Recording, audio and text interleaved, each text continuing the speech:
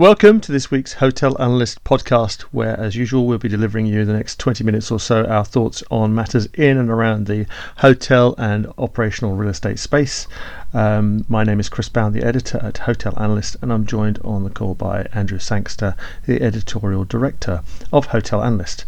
I'm going to start this week by looking at an allied operational real estate sector, the flexible workspace niche. We've had some numbers recently from IWG, who operate Regus and several other flexible working brands, and also from WeWork, the exciting upstart that has been delighting all of us with its shenanigans over the recent years, and is now still battling to find its way to deliver actually some profit. So these are businesses where we've been led to believe that flexible working is the new way out of the pandemic, and so these businesses ought to be doing rather well. They still, though, appear to be struggling with finding the momentum and getting those deals signed up such that their occupancy is good enough to start generating profits once more. One of the other issues they have got is that they have been burning a lot of cash investing, and they seem to be very much moving towards a hotel model of franchising to take them forward in due course. So, Chris, I was going to ask you, have you seen the Apple TV series We Crashed? No, I have not. No, it's not bad. I mean, it's one of these ones where they've got about 6 episodes. They could have probably done it as an extended feature or something. But right. It is quite a fun thing for anybody involved in business to giggle at, actually, in terms of the madness of the whole tech investment and the venture capital world. But of course, that is the story of Adam Neumann and the creation of WeWork. I think there's a few things to say about hotels and flex office, and most of the listeners to this podcast are obviously interested in that connection. And I think there was a lot of hype during the lockdown periods. Hotels can transform themselves into be offices. Well, not so much. I just don't see that happening. And I think this whole, shall we say, this people got rather excited about the possibility of being a substitute office. Well, I just don't see that. I think you've got to be able to do work in your room, and there isn't a need, to an extent where you could actually have some sort of co-worky thing going off in the foyer and providing some sort of facilities there. Yeah, I get all that, but it's a very, very, very minor part of the overall business, and the principal business of hotels is going to remain looking after people overnight, giving them a good bed, a good shower, a sound sleep, and providing them with some decent food and drink. And that hasn't changed in any way, shape or form with the advent of the flex working piece. What has changed, I think, from a hotelier perspective is how they ought to be marketing. So it used to be really that, and I think it's actually more exciting now in that there's more opportunity to market the traditional bits of what a hotel company does. Don't worry about the office bits or pseudo office bits, because I think with the sort of extended commuting we're seeing, you've got the need for companies to bring people together periodically, and these people are not going to have anywhere to stay, and they will need somewhere to stay. How about a hotel? They don't need an office, they don't need a desk, they'll have an office. There might be a need to provide a party in the evening, a good lunch, maybe have a breakout meeting room, that kind of stuff. Yeah, but hotels are already doing that, and I think this is only going to increase the demand for that. So this is actually a very good, strong demand generator. And the excitement that's here, in this flex office piece, which you talk about the two of the biggest listed players here, which is WeWork and IWG. And I think they are, still driving forward, despite the We Crashed piece, it's still there. It's got 917,000 physical desks across the US, across much of Europe, particularly London, Paris, and the major urban centres. So this is a very exciting thing, which I think is going to help drive demand for business travel, particularly in the big urban spaces. I'm going to give a pun warning to any listeners of the podcast here, Chris, because there's a few dreadful puns in my copy this week, so we saw quite early on how Accor, because they've got a 50% investment in Wojo, they were quite early in this. Accor's CEO Sebastian Bazin was sort of at the forefront of understanding the opportunity that was being created by this flex office shift, and the pun is it's less about hotels becoming Wojo and more about them finding their marketing mojo. Lovely. See what we did there. That's good, wasn't it? That's good. Okay, well, let's move on now to look at what's going on in the service department sector, where the sector's had pretty good pandemic by and large compared to hotels, with a decent amount of occupancy, and that occupancy looks to have improved again as we come out of the pandemic. The big players are positioning themselves for further growth, particularly recently the Ascot and Frasers making corporate moves to grow their portfolio, or plan to grow their portfolio. The other interesting recent activity in the sector has been from the newcomer Sonder, which listed itself via a SPAC in the US, and has finally, it seemed, really woken up and worked out that it needs to be delivering some profit. It can't reside anymore as a sort of simply a tech stock that's going to make money one day. It actually needs to start looking like it's got some profit out of its existing and already actually quite high occupancy levels. So contrasting fortunes for providers in the service department space.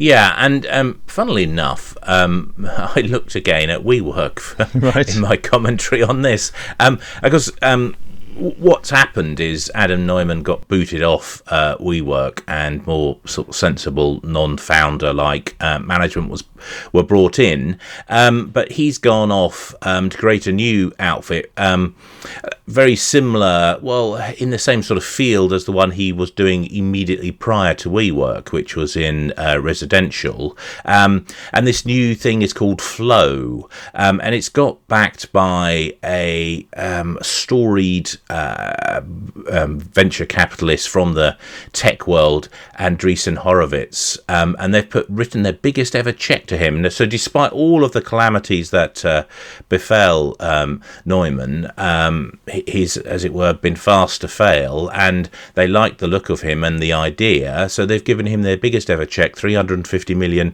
US, and he has been quietly, this is Neumann, quietly building up a residential portfolio said to be worth something around the US $1 billion mark. And it's something like 4,000 apartments around the world. And he's going to use this as the seedbed for Flow.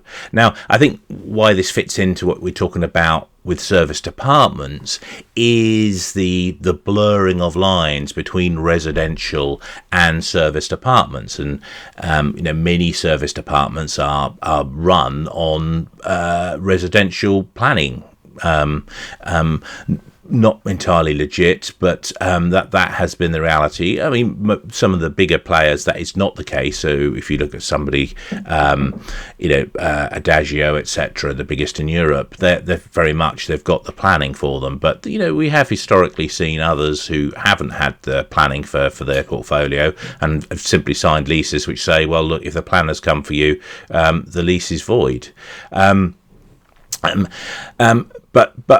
So that gives a clear indication of just how close these two sectors are, and I think Flow, if anything, is only going to create that. Now, the thing Flow is focused on, as much as we can tell, because it is still very West Coast US in terms of its hype and its approach.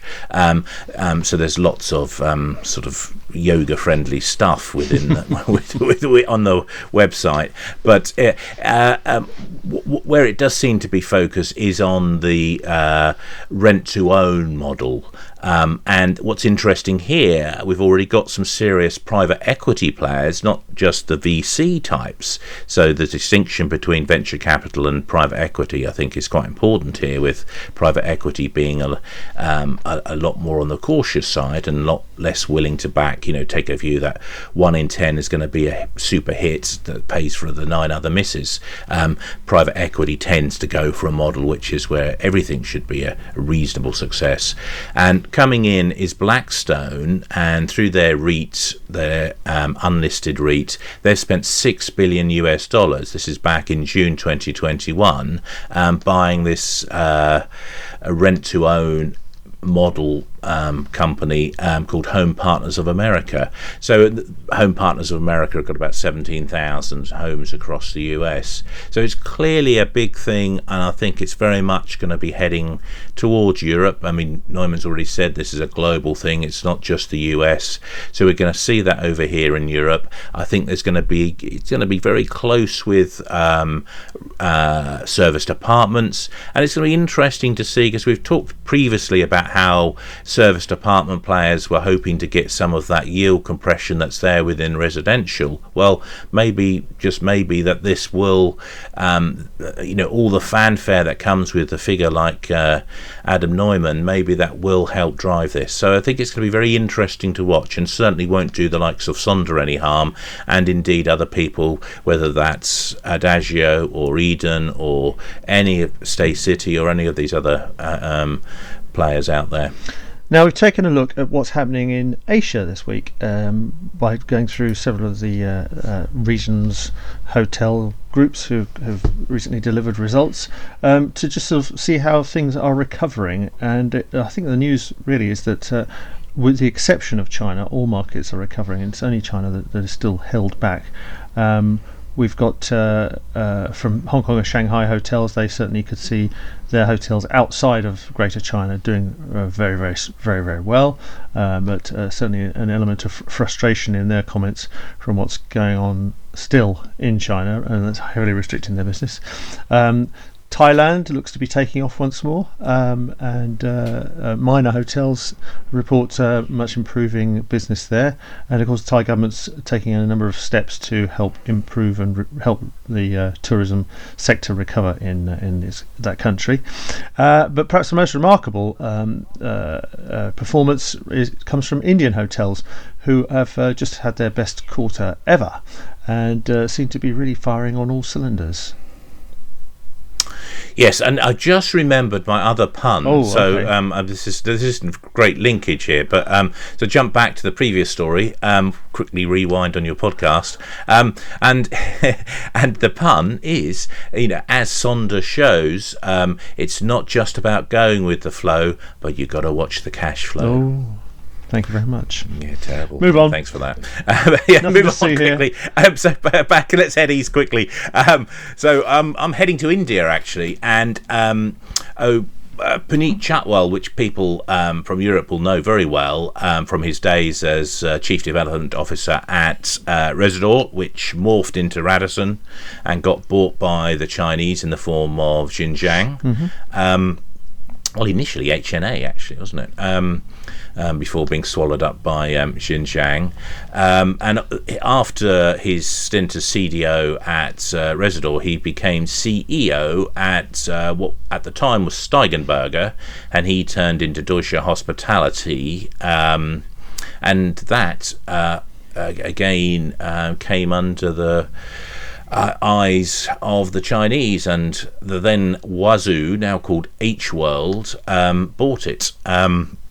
So he's had 2 berths at companies that were bought by the Chinese. He's now gone off to India, and the connection here, I think, there's an interesting sort of tension between where China's heading and where India's heading. So India's, if you like, the comer. It's just heading towards becoming the most populous country in the world, taking over China.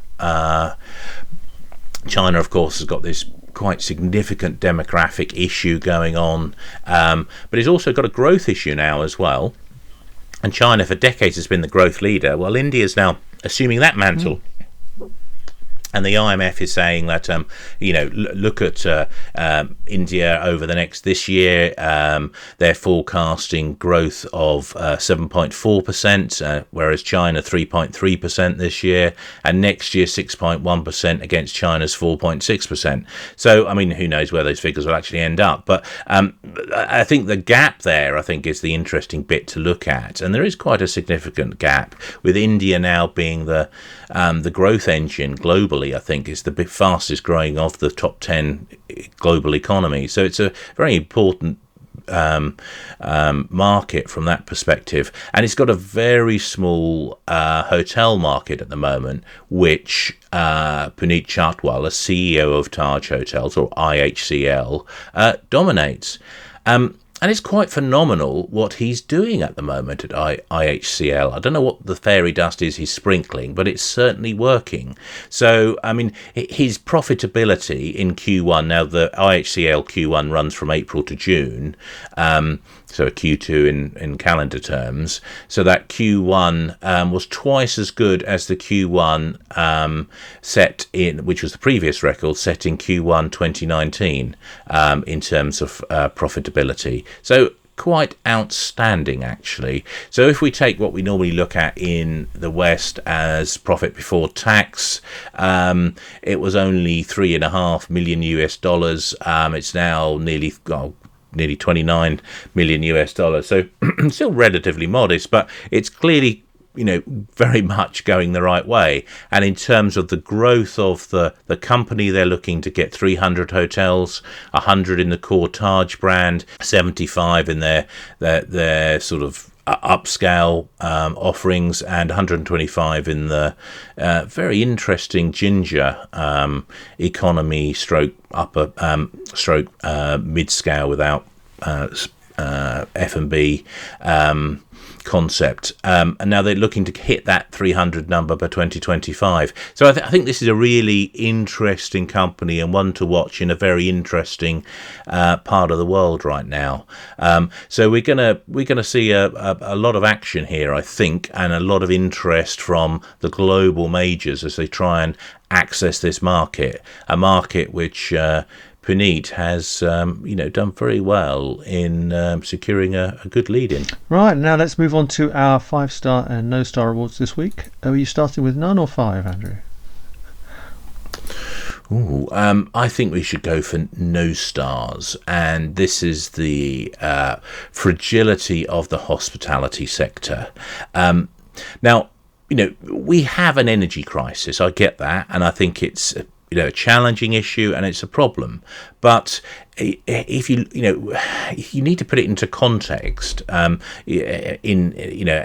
good statistician would say you need to understand what the denominator is, and within this, how much of turnover is accounted for by energy costs. Well, according to the Christian Co. and UK Hospitality Benchmarking Survey, which came out at the end of July this year, utility costs are just 5.1% of the average venue in terms of the average venue's turnover.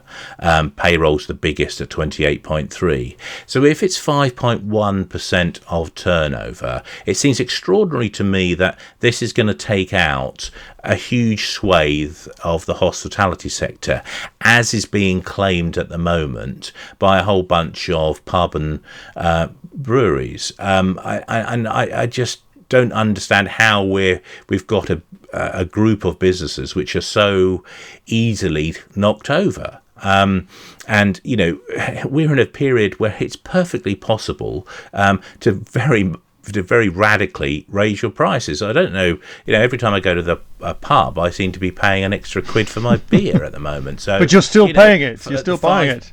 Yeah, I am still buying, absolutely, because it's despite how much I go on about it, it's not that big a percentage of my own personal turnover.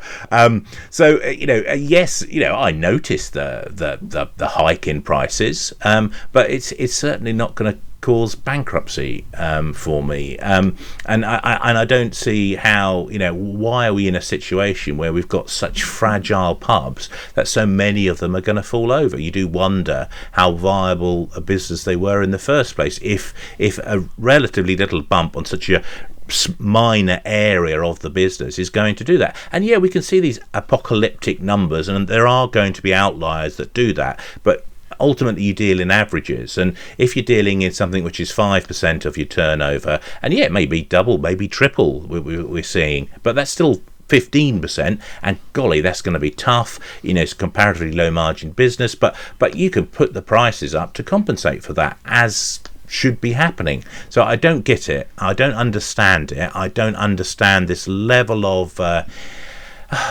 I don't know, is hysteria too strong a word for this? We're going, about this whole cost of living thing. It seems to me everybody thinks the government is the answer to our problems. So we've got into this mode where frankly, the inflationary situation we've got is largely caused by the lockdowns, where we saw this huge amount of government intervention, which turned us into a quasi-communist state, and now we've got business people. I mean, I was listening to the radio this morning, and we had a business person there saying we should nationalise the energy utilities and nationalise the banks. And I'm thinking, oh goodness me, where are we going to with this? This is just madness. This is not going to be the solution, and I think we've got to work our way through this without having this constant crutch of government handout. Absolutely. So 5 stars, just look a little further ahead, yes, and it'll be a bit more positive. And this is that. Yeah, and this is the fact that deals, despite, I mean, we suggested, I think, maybe it was the last podcast or the podcast before last, that people have put their pens down. Well, actually, no sooner do we say that, of course, and then there's a bunch of deals announced. So we've had Crimson moving in on a very nice asset near Trafalgar Square, and the other side of Trafalgar Square, we've got a huge investment by Premier Inn with one of their hubs, and deals are flowing still, and I think I think people who are taking that medium-term view can see this sector being the growth sector it is. It's got fantastic secular tailwinds, and I would argue it's got good cyclical tailwinds, notwithstanding all this stuff about the energy crisis, etc. Far more important, I would argue, is the challenging position with Labour. But that aside, I think this is good news, and I think we're continuing to see significant levels of investment in the sector, and by all accounts we're going to see much more. And on that positive note, we'll say goodbye for now.